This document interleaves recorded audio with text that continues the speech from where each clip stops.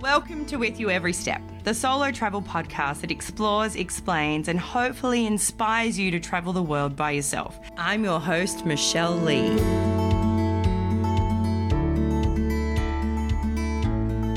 Welcome back to With You Every Step. This week I have Tamsin Hollyman. Welcome, Tam. Thanks, Michelle. It's lovely to be here. Most of you might not know Tam's name, but if you were following Dirty Dancing in Melbourne or Sydney, you would know her. She is the creative genius behind the whole thing. That sounds like pressure. It's not pressure. You've already done it. It was amazing. Oh, great. Thanks. Oh, good. I can relax. That's good. And so the reason that I ended up having Jared Byrne, Yo Mafia, Troy Larkin, Don Bridges, all comes thanks to Tam because they were all on Dirty Dancing. She knows how to put brilliant people together. I think that's like the secret, right? If you can actually get the right humans together and take yourself out of the mix for so many things, that's the key to success. I think. That was quite deep. It was deep. I think we're going to go deep today. I know. Deep into travel. Yes, let's do it. That's my favourite topic. Yeah, that's why you're here. Yeah. Okay. So tell me about some of your travels. What have you done? Where have you been? Oh, my goodness. It's such a big part of my life. It's a big part of who I am, I think, and my identity. And I was thinking about this today a little bit on the way over, and I was thinking, I spent like 10 years overseas. And there was a moment in my life where that was everything. That was my purpose before I came home and started a production company and directing and doing all the things you know me for. For 10 years in my 20s, I was overseas living. You know, I lived in Canada, I lived in England, I lived in America, I lived in France. And of course, you're traveling, you know, to all the local countries in that time. When you say your purpose, what do you think your purpose was? Truthfully, my purpose was to explore the world and to grow from that. It felt like it was worthy. I'd had that from a very young age. I had parents who had travelled, had always talked about travelling. And so I sort of wrapped my identity in that. So as soon as I was 18, actually 6 days after turning 18, I got on a plane to Canada. By yourself? By myself. Flew into Canada, into Vancouver. I had $2,000 in my pocket. That's it, which sounds like nothing nowadays. It's a crazy idea. And I went to, 1 year work visa and just with literally a CV. I mean, what CV do you actually have at 18 anyhow? None. Yeah, exactly. And then, combing the streets and knocking on doors looking for work to live. So where did you go and stay? I think I started off in a hostel. And then I'm going to ask you a question. Yes. I'm just going to stop you quickly. You just said we. Now, this is a common thing that women do on my show is that when we're by ourselves, we still talk about we did this.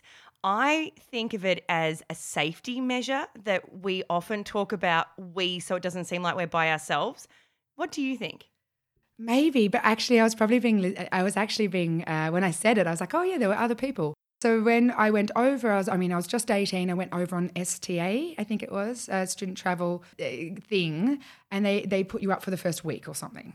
Oh, okay. And I was the baby of the group, and I was so fearless. Like I had no fear. Like I was doing what I was meant to do, and I literally waited my whole life to get on that plane. And it was crazy. I missed my school graduation. Really? Yeah. It was, my birthday's in November, and on like the 29th, in case anyone wants to know. We can all wish you happy birthday on the 29th of November. Thanks, guys. And on the 6th of December, I was on a plane to Canada. So, yeah, I missed my graduation and everything. But actually backtracking, you were just talking about women and all that, that's really interesting. You just jigged a memory for me. When I was in that year, I was negotiating with my parents where I was going to go.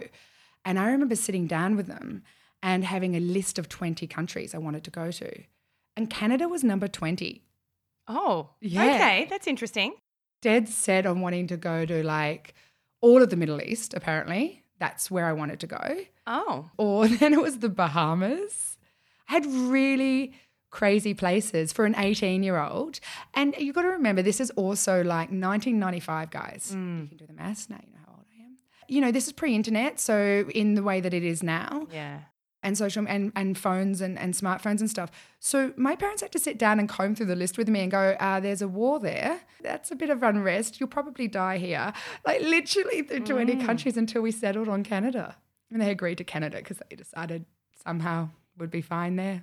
Yeah, okay. And your parents had decided that was an okay place that they felt comfortable for you going. Yeah. And I mean, I'm pretty lucky though. That's pretty amazing parents to say goodbye to their 18-year-old. But it made me. Again, something that's come up in all past episodes is that a lot of women that took off young, the parents gave them the freedom to do that. And then they grew into really confident, amazing women. It's amazing stuff. Yeah. I do look at it now because I've got nieces, and nephews, but I look at my nieces and, two of them are I've got 3 nieces and 2 of them are real travel bugs as well. And it's phenomenal. Like you look how young we were and I was like, wow, that's amazing. It definitely is the making of me. I started at 18. I ended up migrating to the mountains as you do. In Canada? In Canada in December. Oh. If you want to work. Yeah. That's where the work is. And so I started my first ski season at Big White, Kelowna. And was this the first time you'd seen snow? No, I'd seen snow before. I'd skied before. Okay. So for those that don't know, in Melbourne, we don't get snow unless you go up into the ski fields, which is not close. Like you actually have to drive up there to be able to see snow. So we don't get snow every day here in Melbourne, even though we whinge about our cold. No, but we do get kangaroos in the streets. Yes, we do. All the time. Yeah, that happens. Yeah, well, so I did my first ski season.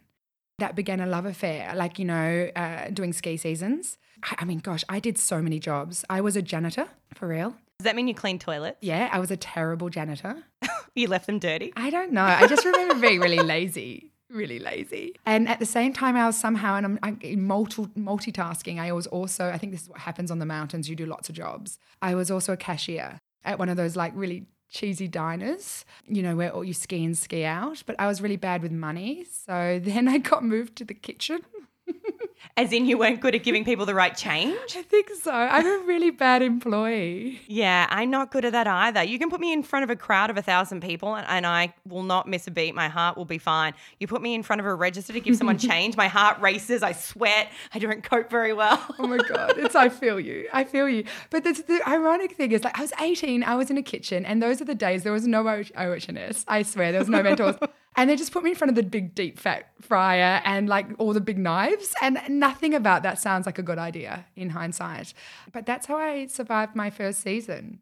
And I fell in love with that life. And then I kept on traveling. I didn't go home. I was meant to go home. After that year. My parents got a bit concerned when I called them 6 months in and said, I don't think I'm coming home yet. Okay. Yeah. So how did you extend so the visa was for 1 year? Yeah.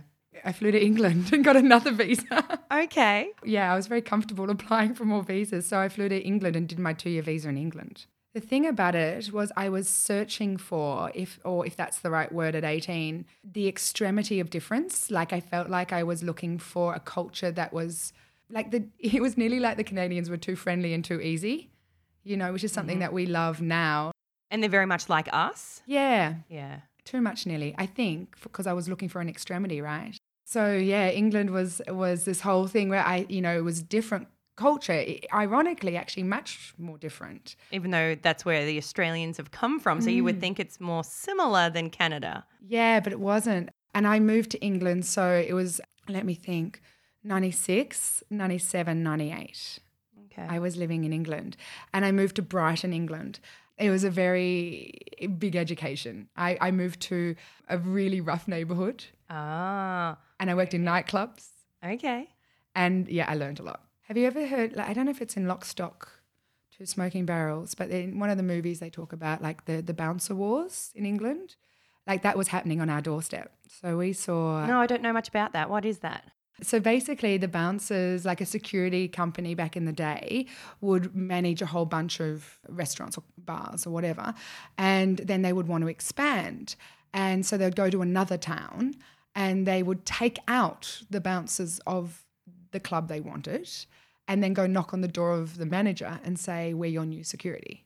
Oh, wow. Yeah. And it happened exactly like that. Oh, wow. Yeah. Kind of like a mafia world happening. Uh-huh. Yeah, I saw a lot. Did you ever feel scared? Yeah, honestly, Patrick. Yeah, I was 18. I remember this actually. This is the biggest growth for me. I was 18. I'd just come from Canada and I'd just done a ski season. So I was all like, hey, how you doing? Super friendly, bubbly Australian. And I moved to England and I moved and lived behind a nightclub, a really rough nightclub in Brighton. And I get a job as like, I think the bussy of this nightclub, and you'd start at 9 o'clock at night and finish at like 3 a.m. I had a big T-shirt on that was bigger than me, you know. That was the fashion back then.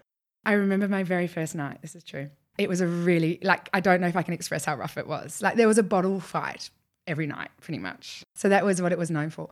And so I'm there my first night, and I remember fussing all the things and being really eager and really helping. And the girls coming up to me and they were like, all right, you can't, you know, stop working so hard. You're making us look bad. And then I think I went to the bathroom. All these punters were there and they turned around. They're like, what are you looking at? Facing me down. And I was just this little girl and I was petrified, and I never experienced cold anger or even a violent temper that was in the air. The need for intimidation, right? Yeah. They were trying to intimidate you. Yeah, I was so naive. I hadn't had that life at all. And so I locked myself in the toilets all night on my first shift. Really? True story. And you didn't come out until 3? I had to get rescued, I'm pretty sure. I can't remember the details, but yeah, I locked myself because I remember looking at these women's eyes and I was like, you know, in the toilets, and they were real scousers, right? So they were super tough girls. Gone to England thinking it was like Cambridge University and daisies and I don't know what. The royal family. The royal family. And I was like real tough, like gypsies, and like, you know, this is what I'd walked into. And a real working class and really tough, and your exterior and a whole world I hadn't experienced before. What kind of caps the story off is 3 years later, or 2 and a bit years later, I'd worked there. At this place on and off, and 2 a bit years later I walked into the bathroom pretty much on the money, and I remember a whole bunch of girls turning around in the bathroom and going, what are you looking at? Exactly like that. And I turned right back at them. I'm like, what are you looking at? Literally faced them off. There's this moment of understanding that I had completely morphed and changed, but I had lost myself as well. I was going to say, was it a positive change? I don't know. It's a bit of both, right? Because it's something that made you have to get a second skin, really. Yeah. But then is it the skin that you really wanted to be growing? Yeah, right. Yeah. And that definitely shaped me. You know, you're 18, 19, 20, 21. And then I came home to do university at 21. I did 2 years straight uni, and then I started traveling again and doing ski seasons. Kind of caps off my 10 years. But I remember coming home and knocking someone in a pub, and like literally, you know, first week of coming home, and spinning around and looking at the guy I had accidentally knocked in a pub by the shoulder, ready for him to throw a punch. And also at this very same time being surrounded by my Melbourne friends who just don't know what's wrong with me. And also realising I can't explain to them, you know, that I just have in some ways lived in quite a violent culture for the last 3 years. So they would have seen a massive change in you then? Yeah, I guess so. Because I often say that when you get back from a trip, you feel like you've had all this internal growth that no one can see. You can't talk about it. No, and then people don't know it. But then in that case, they might have seen a huge change in you and be like, that's not the girl that left. No, yeah, I think so. It definitely brought a toughness to me and an ability to dodge any glass fights. But do you think now that is the thing that's given you the strength to be able to make your dreams come true? I think everybody says this, right? I would never change a thing. Even through the dark times, you wouldn't change it. So I can only assume that that is a part of me, right? There's a toughness to me that I definitely learned in England, for sure. That is, but of the old guard. Like I'm probably the last of the old guard, you know, that swift and hard bringing in that way. You know what I mean? In that moment. Yeah, but I'm sure there's still places around the world where things are very similar and people might find themselves in those situations. Yeah, true. Yeah. And I think there is something about that too, because then, yeah, I think that probably gave me a bit of grit. Gave you fire in your belly. Maybe, yeah. You've definitely still got fire in your belly. So after that, you moved to the US? After England, I moved home and did performing arts at Monash. Mm-hmm. So I did I think 2 years straight before our summer holidays is obviously winter in the States. And I was just itching. Like I had the travel blues. I came home. My whole identity at that stage was overseas. I felt like I was certainly the round peg in the square hole, and I struggled. I deeply struggled coming home. And I think that's a really big problem that most people have. I still have it now when I get back from a big trip after 3 months of being away. I get home and I'm just, back to reality, back to life, back to work, back to the things. When you're traveling, you're a different person, aren't you? Yeah, and you know what? I don't know if anyone actually talks about this, but for me, I'm actually really good being the fish out of water. Mm-hmm. I was actually good being the Australian or the only Australian in the room. Yeah, I love it. Yeah, me too. And I loved it because I don't know, is that an attention thing? It could be. Could be. But maybe it's a good reason to bridge or have conversations with people. And I think being young, like I was 21 when I came home, I think being young and being a small fish in a big pond and being like everybody else, I didn't know necessarily how that worked or how I socially worked. So anyhow, I think I just missed being overseas. I missed the heightened reality that I think is overseas. It's very addictive. Yeah, and I agree. I think it could be the fact that you do feel special. Yeah. Because I know when I'm traveling, people are like, oh, Aussie. And they do make you feel special. And you're like, yeah, I'm different. I'm not like everybody here. And then you get to talk to people and learn their story. And that's the part that I love the most, is actually hearing someone else's story from another country, because it is always so different to how we've been raised. And we're so learning all the time, right? I think it feeds that. And I'm so curious. Yes. And you're curious, the same way. So That's why you're here, so I can learn about you. yay. I came home and I was doing performing arts. I loved that. I was doing what I wanted to do and what I was made to do. I yearned to be overseas again. So in my second year, I went over to Aspen, Colorado, and I did a ski season because I heard you can make lots of money. Ah, so you had heard that through the grapevine, and that's what was the draw card? Well, mountains, overseas, and money, because I was a poor student, and I'd been working for 3 years before I came back to be a student. So I was used to being an adult with my own disposable income, and then you go back to full-time studies. I think that was also quite a jarring situation as well. So that independence and that sort of self-identity and being in control of your destiny. Now, when people had told you could make a lot of money, how had they told you that? It was from tips? Is that how it works over there? Yeah. I think it's Aspen, right? The beer flows like wine. Is that what they say in Dumb and Dumber? Have you seen Dumb and Dumber? I have seen Dumb and Dumber. Did they say that? I don't know. I can't remember. I haven't been to Aspen. I've been to Crested Butte, which is not far from there. I've skied at Crested Butte. It's great. It's a beautiful little town. It's so beautiful. The Rockies are to die for. Like they are. They literally something else. There's something magistry about it. There's a piece of my heart that's there still. So yeah, it was tips, I think. But also in a ski season, you work as many jobs as you can. So I was working, 7 days a week, 3 jobs, on average. At the one resort? Like, how does it work? Aspen has lots of different mountains and there's independent businesses inside it, and there's also the mountain company as well. So one of your jobs, if you're smart, is for the mountain. So my one mountain job was the strudel girl. What does that mean? I've got a picture of you wearing something odd here. Were you? Please tell me you got photos of this that I can put on Instagram. This is pre-Instagram. Oh, thank God. I used to wear pigtails. I remember that. I used to I like to theme my job back in the day. I was a strudel girl, and that was important because I used to do that. I had to get up in the morning for that. And by morning, I probably had to be at work at 10, but that was probably hell. I was 20-something years old and I had, all the jobs in the world. And then, of course, you still had time to catch up with your friends and party. I don't understand how I survived those years. No, I look back at those years when I was in my 20s. I did 7 nights straight of going out to clubs and still going to work. It's like now I go out one night, get home by midnight. I'm like, I'm done for 3 days. Oh, my God, it's so funny. But I also find when I'm traveling, I still get more energy even now than I do when I'm at home. Oh, but that's a whole different thing. That nourishes you. That's why we go away now, because it nourishes you. But I think this was just youth. The stupidity or beauty of youth. I don't know. But I was a strudel girl, and the point of that was it gave me a ski pass. So one of my jobs a week gave me a ski pass, and everything else I did for money. You still didn't explain what the strudel girl means. I had to make strudel. Oh, you had to make the strudel? Yeah, and then I served the strudel, and this is a true story. I once served Arnold Schwarzenegger strudel. Oh, did he like your strudel? Did you make it? Yeah, I think so. And he liked it? All I remember is he would knock on he didn't come into the place, but he knocked on the window. He'd ski up to the window, which led right to the kitchen. Like he bypassed all the lines, and he'd knock on the kitchen window, and I opened the window, and he was like, "Can I have some strudel, please?" That was it.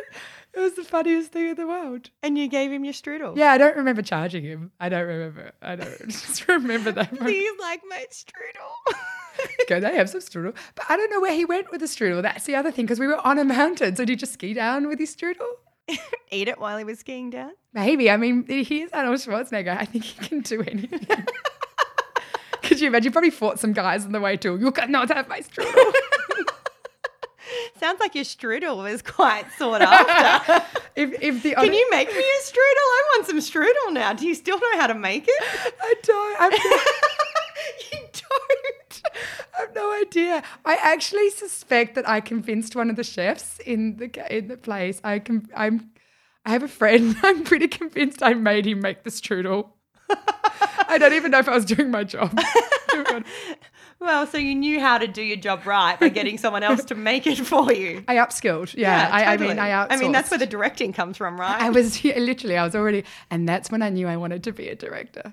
At Strudel Girl, and you have 2 other jobs. What are the 2 other jobs on the mountain? Oh my God. I did 4 seasons in Aspen. So in all honesty, I can't remember what they all were. In general, I worked at... So were you only Strudel Girl for 1 season? No, I feel like many seasons I managed to achieve... Strudel Girl status. It's crazy they kept employing me again. And many of my jobs in my life, I think that, because I was quite rebellious, really. I'm a very naughty employee, which is why I need to be the boss, because I'm just naughty. But anyhow, so that being said, I had lots of jobs. So, I mean, I've done everything from... I worked as a waiter, which is a big deal in America, to be a front waiter. I was a bartender, another big deal. Then you'd make money. Do you remember how much you could make off tips? Because for Australians, obviously, we don't get tips. And so in America, they get tips. And so it's always an interesting thing to find out how much roughly you could make in a night. The thing is, you've got to also remember your base wage was $2.50. Yeah. So we are talking now, okay, so I left England in 98. I do 2 years of university, and then I finished my university. I just did, 6 months in. So 2000, 2001, 2002, 2003. So those are sort of the years I'm in Aspen. And so that's a very golden era. It was no holds barred, and I'm sure it's not the same as it is now. But we were earning I remember some jobs I'd earn $3.75 an hour. You know what I mean? That was my base wage. So you were 100% tips. And I can't necessarily remember, funnily enough, what I would have earned behind a bar necessarily or as a waiter that was good. And I can tell you that I worked at top places, like top places, and I would have, and you'd be there would be professional waiters who worked with me. And when I mean professional, obviously we'd work on the floor together and no one would know the difference, but they had no other career aspirations and they would drive Audis. And in those days, that's a big deal, right? You drive an Audi, not that it's not now, but, that's kind of, that was unheard of in Australia in hospitality. Oh, totally. I had friends that I know in Iowa that were making $1,000 a night from working at a bar. And I remember they even said to me, Shell, we should get you out there. Just put a top on that's a little bit low and you'll make a lot of money. And I was like, wow, I need to get a working visa and come back and do this. But I never did. But it was always a temptation. We made money. We made bank. And look, I'll tell you, but what I can remember is one of my biggest nights we had...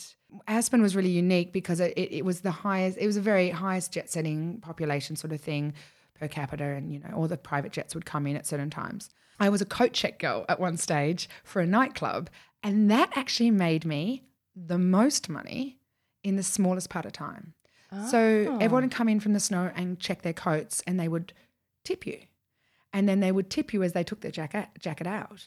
And I remember one night we had 6 girls working. I'm not lying about this. We had 6 girls working one night for a big night in Aspen, and we made each $2,000. The night? In one night. 6 girls? 6 girls each. Wow. A lot of money. That is a lot of money. Yeah, and I remember I'm thinking they give you $1 each, $1 when you get there and $1 when you leave. They're giving you big money. Big money, yeah. Just for taking their coat. Yeah. Right? No one would do that in Australia. Someone takes your coat, you say you're stealing it, give it back. I know. And can you imagine when you're waiting and stuff the next day, you're like, I could just be coat checking. So yeah, coat checking, seriously. So I remember stuffing a $2,000 in cash under the bed. A lot like in the movies. Yeah, it was Coyote Ugly. She had it under the bed. It's exactly true. Wow. We did that. We tried to drink a lot of it though. That happened. We would travel. So in off season, you would have to take mandatory break. When it was autumn or fall or spring, the town would go dead. So you'd leave. So you'd go to South America and you'd live off your tips. Where did you go in South America? Costa Rica, Panama, Mexico. That's where I went. I didn't Central America. I didn't go south. Yeah. Okay. Yeah. But a lot of people would go south. I went Central. Yeah. I love Central though. I love Mexico. Yeah, I love it. I'm actually a Caribbean Panama girl. I haven't been to Panama. Tell me about Panama. I've done Guatemala, Belize, Mexico. I've done a lot of the islands, but I haven't done Panama. Oh my God, I've not done all the Oh, I've done lots. I did a place called, I've got to remember things. It's called The Fire of the Bull. Oh. Fuego, something. Anyhow, I think that's what it was called in Panama, and it was amazing. And there was all folks around bars, but there was a shipwreck and a floating bar above the shipwreck. And I remember you entered the bar by going through a hedge. Oh, that sounds cool. And it was really cool. And again, I think that really it's still there. That sounds amazing. Yeah, it really influenced me because I remember this being a secret hidden thing. Yeah, I love secrets. There you go. And I think you love secrets. Do you love secrets? Yeah. So for those that don't know, Tam has another business that's underground cinema that is about secret cinema, basically. Tam, can you explain a quick bit about that? It's a secret film screening event in secret locations where we recreate the world of the film with actors and sets and costumes. But you don't know where it is until 24 hours beforehand, and you don't know what the movie is until it's on the screen. So it's very much about the unknown and very much about the guest experience being unraveling in front of it in real time, which when we talk about this bar that I remember was the same thing. It was so secret. It was in a hedge. I remember thinking this must be illegal, and your very heightened sense of. So do you think that kind of led into this love of secrets? Maybe, yeah. Oh, it's very powerful. It is very powerful. The forbidden, the secret. Yeah. I mean, that's why your business is so loved, because people love secrets and love things like that, not knowing. Yeah, and also if you do that, if you do choose to go down that path, you have a duty of care to deliver beyond expectations. So because that's a big trust for people to do, but they come to you so much more open. Yeah. I love it. I think it's great because I think especially if you've traveled the world, and as we've seen a lot of things and we've met a lot of people and we've engaged with lots of cultures, there is that tendency, especially now, I've hit my 40s, where there's that thing of kind of being a little bit life weathered, not in a negative way, but in I get it. I get all the things, which is a very precipice to stand upon, in ego precipice. It's important that we can surrender or engage or enjoy and not know it all and yet be wonderfully surprised. Yeah, that's important, right? That's sort of where we grow. That's the space we grow in. Yeah. Even last week I went out for my birthday with some friends and someone said, apparently there's a secret in this bar. I was like, what? What's the secret? Everyone wanted to know what it was. We didn't find it because we had to leave and go somewhere else for dinner. But the whole idea of a secret bar made me super excited. Yeah, childlike. It's the childlike in you. Yeah. And so this bar that you're talking about, I don't even know how to say that. How do you say it? I don't know. You've got the phone. Barco, my Aussie accent, Barco Hundido Bar. So BARCOHUNDIDO Bar. And it looks really cool. It's still there. So that started the love of secrets. Maybe. I think so. So you were in Aspen working the mountains. Yeah, doing that, taking off seasons, living the life. It was amazing. I loved it. And then my father got sick. He wanted to do a big trip because that's him. That was his identity too. And so he wanted to do a big trip around the world. And Mum wasn't ready to travel like that. And they were totally fine. But she was just like, and I said, look, I'll take him. So he flew to America in San Francisco. I met him. I got over San Francisco. And then we traveled across America together, and then we traveled across the world together for a year. Beautiful. Yeah, and so that's how I left America. How special. And did you love traveling with your dad? Yes, I loved it. It was the most amazing experience ever. My dad was my favourite travel partner ever. If I could pick anyone, I'd pick him. Oh, yeah. Do you know what? It was also awe as well with Dad. Like I remember being entirely aware that this man was a walking encyclopedia And he had so much knowledge and so much history and knowledge in him, and that no matter where we were, like we were in Egypt and he'd know more than the guides. And he was not an arrogant man. He wasn't an extrovert. I'm the extrovert. And he could recite. Just a very smart man. He could recite classic poetry, like stanzas. Classic. He was the last of, the old school gentlemen. Indiana Jones and the Last Crusade? Mm-hmm. My dad was the spitting image of Professor Jones. Aww. With the khaki, and he'd wear a cravat and wear khakis, and we were like in the Sahara Desert together, and he'd be going up a dune with his umbrella, which was a walking stick. How special. Very old fashioned and beautiful, and and he adored humans, and they adored him, and he would make friends everywhere we went. So anywhere we went, people just loved him. And how old were you at this point? 28, I think. Okay, so you're a little bit older. Yeah. I know the first time I travelled with my dad, I was 21, and I didn't find it as cool. Oh no! As when I was a bit older, when he got sick, we went to Europe together and we travelled a bit together, and I loved every minute of it because I knew that we were a ticking time bomb basically, and that this was going to be a very special time that we got to spend together, and I loved it. But at 28, I think you would appreciate that too. Yeah, much better. And yeah, it's invaluable. I learned so much. I really did. And I grew up in a different way with him. He opened my mind again and he made me think again. And in many ways, I just, I'd spent up into that phase, doing extraordinary things and working and all this stuff, but very much living in the now. He made me think on a different level, and look at things differently. And we traveled everywhere. We went everywhere. We went all through, we went all through England and Scotland, and then we went through Spain and France and everywhere like that, and Portugal. And he was a history tour. He'd always go and see that his basic tour was to do the things he hadn't done before or fill in the gaps, Mm-hmm. So we went, Santiago de Compostela because he wanted to see the end of the Camino Trail. We took a train. He loved taking trains.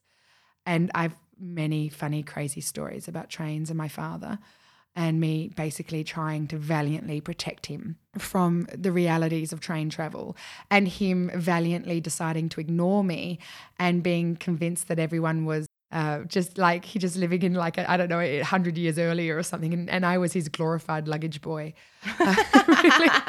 And he just thought I was neurotic, and in the meantime I was, trying to tell him that we were about to be robbed many times. Were you robbed? Well, no, I fought off some gypsies once, 3 of them in Portugal and at an abandoned train station. And I had my father's walking stick and I challenged one of them to a duel. It's a true story. And did they take you up on the challenge? No, I think they just went, this is way too crazy for us. We're out. This is crazy. And that was my plan. I was like, we had no hope. I was like, I needed to bring all the crazy. And I remember bringing Dad just did not travel light. Like he came from another era. And I remember saying to him, I'd get really annoyed at him and I'd be like, Dad, have you got rocks in your bag? What on earth is in your bag? And he'd be like, oh, don't be ridiculous. Of course I don't. And we would get to the hotel and I would be like hot and sweaty and exhausted and carrying 5 insane bags. And I'd be like, open up your bag. And he'd open up his bag and there'd be rocks in it. Really? Yes. What kind of rocks? Well, usually they were statues and stuff. And I'm like, what? So my mother tells that story about me from primary school when I was young, that she'd say to me, what's in your bag? Rocks, as that saying goes. She opened it up and I had been collecting big rocks, literally big ones bigger than your palm, and kept them all in my bag. And then, I got in a lot of trouble for that. But they were real rocks that I was collecting too. Yeah, you and my dad could have just, chilled. Yeah, we could have had rocks together. Oh my gosh. We could have got our rocks off. We could have rocks off. I remember we did so, oh my gosh. We did so many things. We travelled through we travelled through the Middle East together. Whereabouts in the Middle East? Well, not Middle East, all of it. We did, what did we do? We did Egypt and Jordan and other places. My brain is needing a map. And were you doing tours? Sometimes. When we were in Egypt, I remember doing tours. Yeah. We hired a guide in Fez. We loved Morocco. I think Morocco was probably our favourite. Whereabouts in Morocco? We did the whole of Morocco. And we spent time. And you know what that's like when you have a year. That's a luxury. That's an incredible luxury. So you spent the whole year together? Yeah. Wow, how special. Yeah. I only wanted to kill him a few times. Yeah, I was going to say, was there a few times when... Oh, I'm sure he wanted to kill me every day, poor guy. My dad and I only had one issue, which is when I was shopping for too long and he got a bit mad at me, but that's the only time. Oh my God, mine was the opposite. Dad would go shopping and I had to keep an eye on him because I would like have to tell Mum where he was spending. He was terrible. He loved buying things. We'd sat at like a rug merchant for ages to buy a rug. And, you know, they're all trying to swindle him. And finally, like I managed him being swindled. And then I'd turn my back and he was like, no, I have the expensive one. And my mum's like, why is there a really expensive rug on our doorstep? And it's so naughty. But, you know, we had a guide through Fez, which was amazing because that's just a labyrinth. And that was the interesting thing. When we went to Spain, we went to Toledo because that's where in the ancient world, if you wanted a knife, you got a Toledo sword from Spain. It was the best folded metal in the world. So we would pilgrimage to places like that. So at the time, it was a samurai sword or a Toledo sword. You know, that's what... I never even put that together. Yeah, that's what you would have. And then if you wanted, because before globalization, you would travel to places that you'd come back with your Venetian glass. It was famous, but you would go to Venice or you'd go to Fez, and that's actually where you get the best. They were famous for their pottery. Okay. So then, you know, we would track down one of the old potterers in Fez, and we took time, you know. We stayed in Granada for months. I think Really? he was really tired, and I said, let's just stop here. Yeah, okay. So we stopped in Granada. And then that was really beautiful because then you'd have a little routine where you'd get up in the morning and you'd do the same. Because sometimes when you're traveling, you actually need to stop to have routine too. Absolutely. Yeah. Yeah, and recharge your batteries. Yeah. Yeah, it's really important. And then we travelled all the way to India. Oh, Yeah. wow. What a beautiful trip. Yeah. It was amazing. It was truly amazing. And he showed me a world that not many people get the opportunity to see. And he also had come from a family of travel. So he also thought of it as his identity.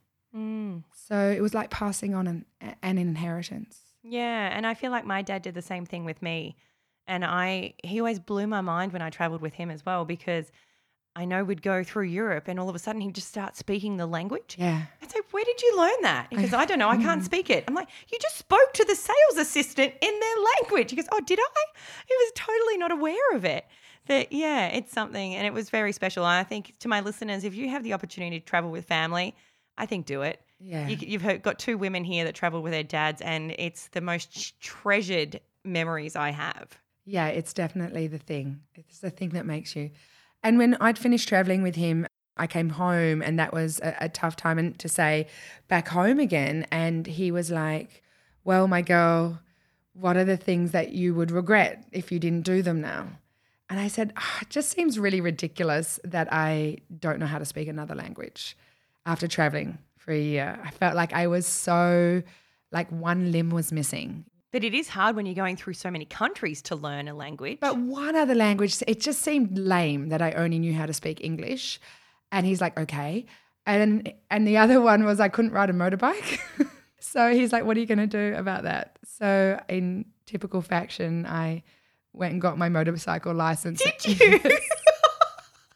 And then I moved to France.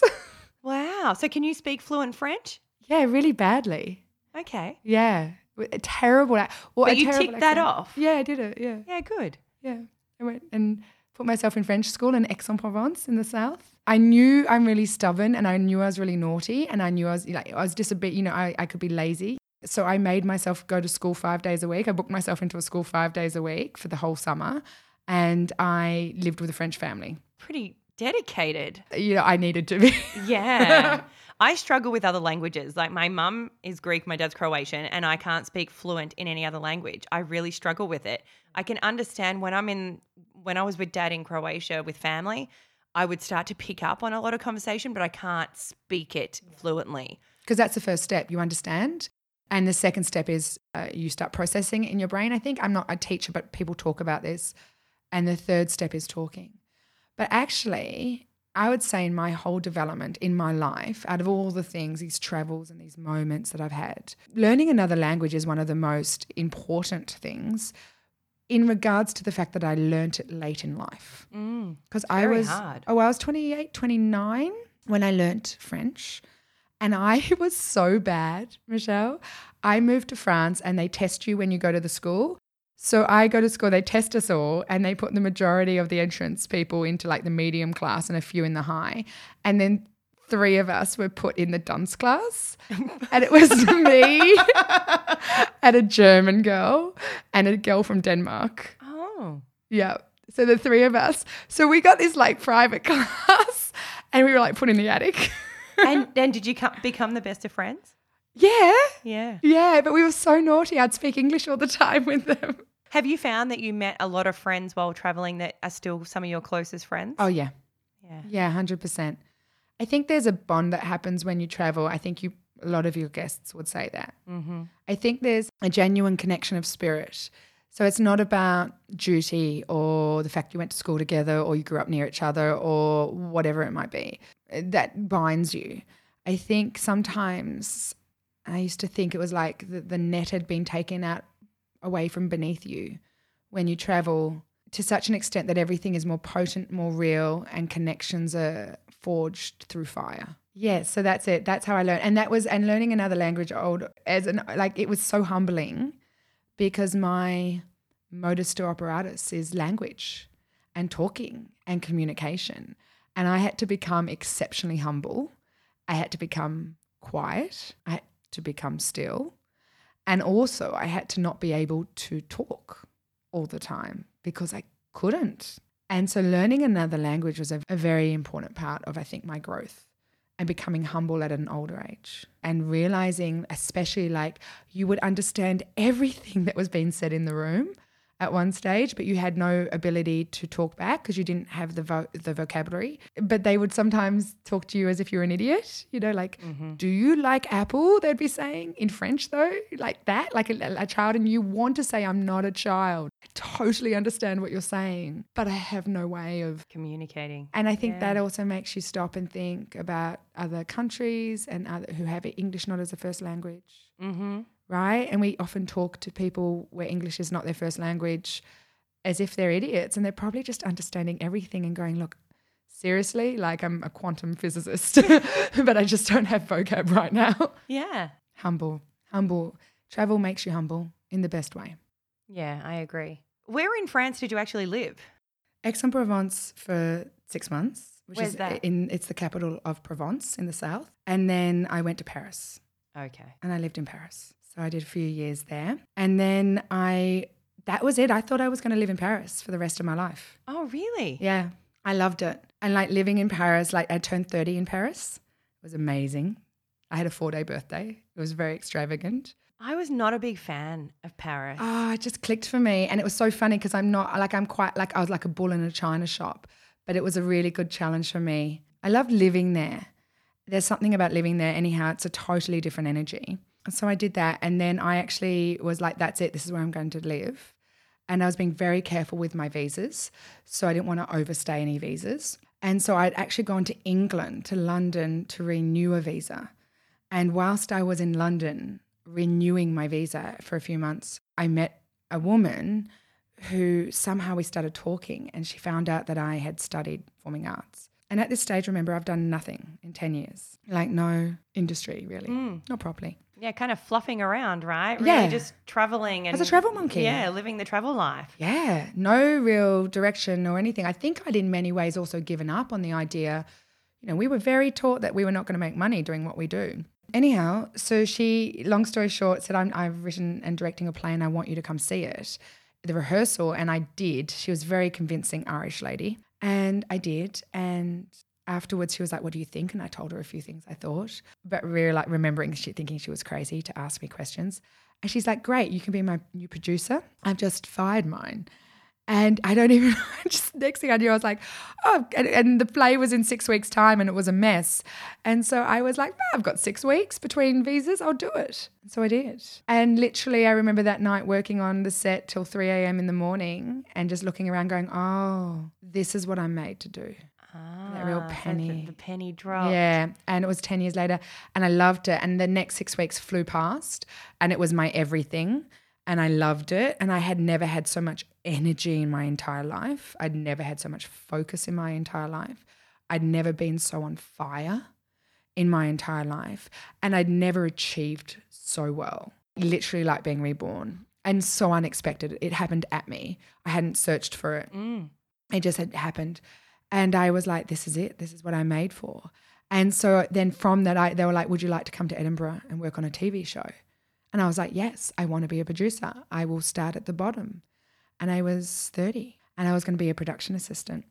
And I was going to go up to Edinburgh in the new year. And I was packing my bag. And it was when I was packing my bag, I got the call to come home because Dad wasn't well. And so I actually had that sliding doors moment. So I never went back to Paris to live. I never went to Edinburgh to follow that. But I did go home. And then Dad he was sick and he passed away. And then from that, I was at home and I started a whole new life. I started a production company. I started doing what you know me to be now.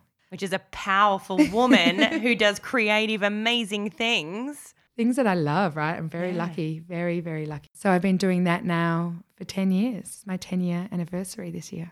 And that's how it started. Yeah, it's amazing. It's a beautiful story, Tam. Thank you for sharing that. And what will we see from you in the next year? I'm very much in a very good spot. I think I'm doing my best work. It's taken 10 years, apprenticeship I call it. I'm experiencing the creative journey differently now. I'm working with beautiful humans. I mean, you mentioned some of them before. In a very grateful zone right now. And I think the first 10 years is about climbing the mountain, was for me. I started with nothing, like zero. I had less than nothing. I mean, who was I? I hadn't even lived in Australia. You've been a strudel girl. I'd been a strudel girl. I mean, surely that's good on the CV, right? I'm actually ridiculously excited about the future.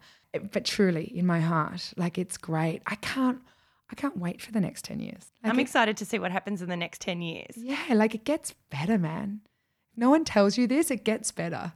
Does. I agree. Yeah, and I want to, I'm really open to I've been talking about this a bit lately. Your show's probably the right one to talk about it with or mention it. When I'm 50, my plan is to go travel the world again for 10 years.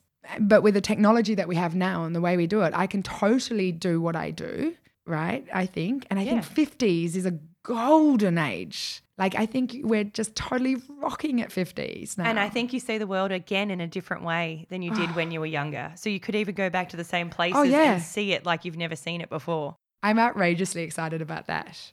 So you have another show coming up next month. Oh, yeah. What is that? Yes, it's Underground Cinema and it's called La Guerre 2.0. Now you know I speak French. Do you want me to translate that? Yeah. It's the war. Oh, is that what that means? Mm-hmm. Okay. I know. And it's set in World War II. So this is the secret location one. So people don't know what the film is. They don't know the location. No. So this is for people in Melbourne only? Yeah, Melbourne only. It's the 22nd, 23rd, 24th and 25th of August. Okay. I'll put the link down below to the website so people can check it out if they want to. It's actually a really special one. So 2.0 means it's a classic. So we've done this before 5 years ago and it was so popular that we've known that we needed to bring it back. And it's literally, we were like, when do we have time? And now we're like, we think this is the time to do it. It's beautiful. The guests look phenomenal. You should see it. Like, honestly, Michelle, they dress so beautifully. Like they do their hair and their costumes. They're amazing.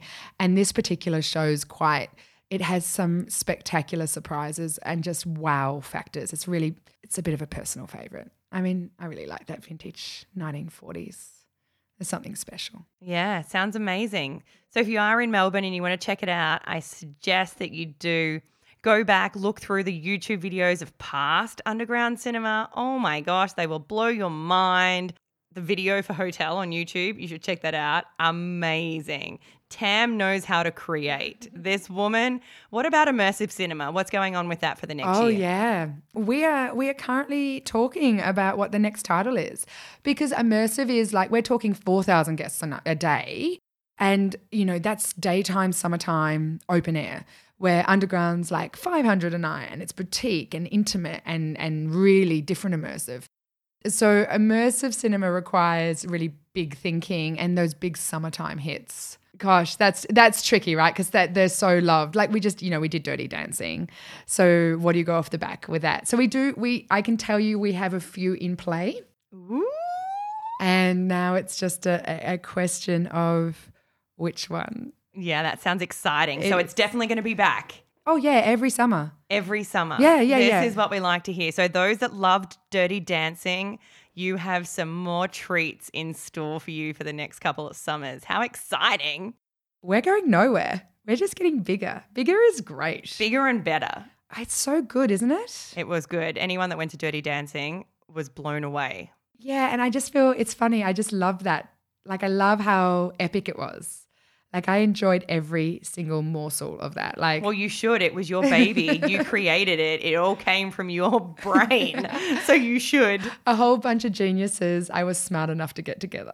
Yes. But you're very good at picking the right people that I have then picked to bring on my podcast. So Yes. Thanks, Tam. Yes, win. Yay. We are approaching our destination. Ladies and gentlemen, please fasten your seatbelts for the final 5. Your favourite city or town? Oh, I would have to say, this is so tough. I can't help it. I miss Aspen. I miss that Rocky Mountain High. That was a town to live in that I miss deeply. But the potency of Marrakesh, it was so full on for me when I first experienced it. Got to pick one. Aspen or Marrakesh? Marrakesh. Forgive me, Aspen. Marrakesh it is. Weirdest food you've ever eaten? Oh gosh, I eat everything, Michelle. Like, I'm not afraid of putting things in my mouth, it turns out. Seriously, I'm sure I've eaten some really Take weird. that where you wish. I know. Oh dear. I'm sure I've eaten weirder than I know that I have, because I'm just like, I don't know what you're saying in your language, but I sure eat it now. But I know I've eaten like all the insects in Thailand and, the fried insects and stuff. Quite happily, actually. Tarantula? Yeah, I'm pretty sure I did that. I did it all. I've done the whole time. Furry in your mouth? No, I just remember it being deep fried. Okay, so it takes all the furriness off it? I guess so, yeah. Ugh. Crunchy, crunch, crunch. They say there's a lot of vitamins. No, is it like protein or something? Like, that's apocalyptic, we're meant to eat more insects. Mm-hmm. Apparently. Okay, I'll let you keep that one. Yep. Beaches or mountains? Mountains. Okay, I don't think there was a question with that one. A tourist site that you recommend is a must-see? The thing that comes to mind, the place that comes to mind is Petra. Yeah, I really, have you been? I haven't, but I've had a few people actually bring that up as their must-see place, and it is on my list. And I've actually had a base jumper, Miles Dasher, who has base jumped over the top. Yes, of the monastery, I bet. Oh my gosh, amazing. Yeah, Petra's pretty phenomenal. Just really mind-bending, I think, to figure out how they carved this city. And it's this whole mixture of this tribal elements and then this Roman architecture and then the brain warping thing of the carving. But I can tell you the secret to Petra. Mm-hmm. We got donkeys. Dad and I got donkeys for days. You got donkeys for days. Okay. Mm-hmm. And we went the whole of Petra on donkeys and it was the best. We went to places other people don't get to go because we took donkeys. So did someone lead you on the donkey? No, we rode donkeys. You just rode your own donkey? No, I had an inordinate amount of guides helping us. I don't feel like we needed the 10 guides that we were given. But then, I think they saw us coming and we were like, donkeys. But the donkeys were amazing. It meant that we just covered so much ground and we climbed and they climb. Donkeys climb. Uh-huh. They're basically the goats of the horse world. Yes. Can you say thank you in another language? Oh, yeah. Shukran. Obrigado. Efkaristo. Oh, there's your Greek. Thank you. Yeah. What else? So those for those that don't know, what languages are you telling us?